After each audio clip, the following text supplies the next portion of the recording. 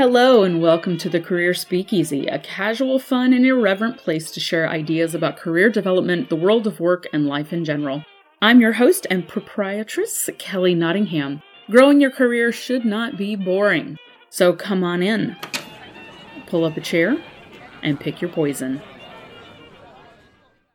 Hey everybody, Kelly here. I'm in the middle still of all of the writing and filming and production for my online resume course that is coming soon, but I didn't want to leave you hanging. So here in the Northern Hemisphere, it is autumn now officially, the beginning of fall, and this is my favorite time of year. One thing that I think is really interesting about autumn though, is that it causes me, and I'd be interested to know if it causes any of you, to go into sort of a little bit of self-reflection mode as we start to wind down into the end of the year, when we tend to start thinking about what have we accomplished this year. We're now in the third quarter of the year, so how have we been doing? This is a harvest time of year, again, in the Northern Hemisphere, and I like to think about this time of year as looking at the harvest of my life and my work over the past year. What did I plant in the garden of my life at the beginning of the year?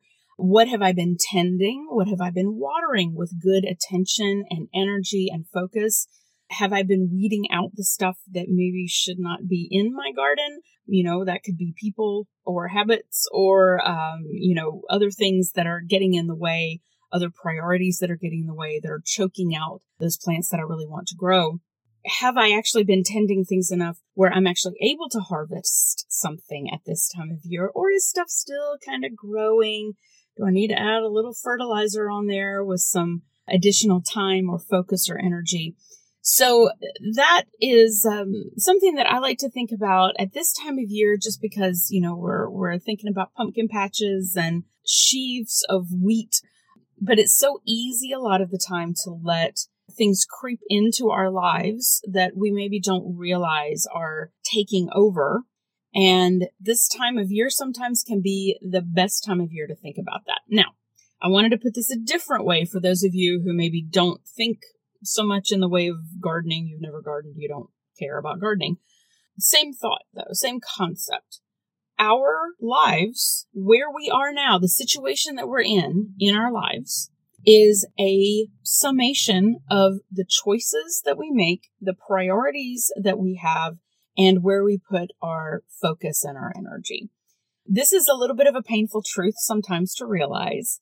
And yes, there can be outstanding circumstances. Something weird happens to you that causes things to go completely haywire, and I get it. But how we respond to that situation is still indicative of what we're aiming for in our lives and the priorities that we have, and directly causes the results that we get. So if you are at this time of year thinking like, I'm not quite where I wanted to be, maybe think about it, if you don't like gardening, in a math way. Yay, math. What have you been adding into your life that is actually adding to your life in a positive way? Or what negatives are you adding into your life that are subtracting from where you want to be? What things do you want or need to multiply in your lives?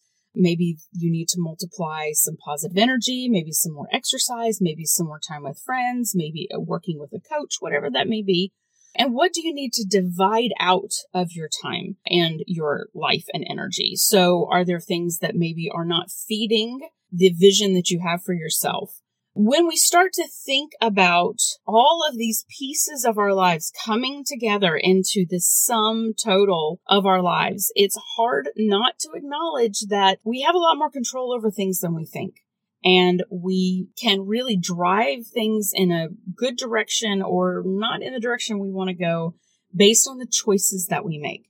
So do you need, for the rest of this year, to start rethinking some choices that you're making, so that you can maybe make different ones and get a different sum total at the end of the year? Anyway, that's all I wanted to say, everyone. I hope you all are doing well. Thank you for your patience as I work through this resume course. It's going to be totally different from any resume course I've ever seen before. So I'm hoping that it will be beneficial to you. I will let you know closer on when we get ready to launch that out.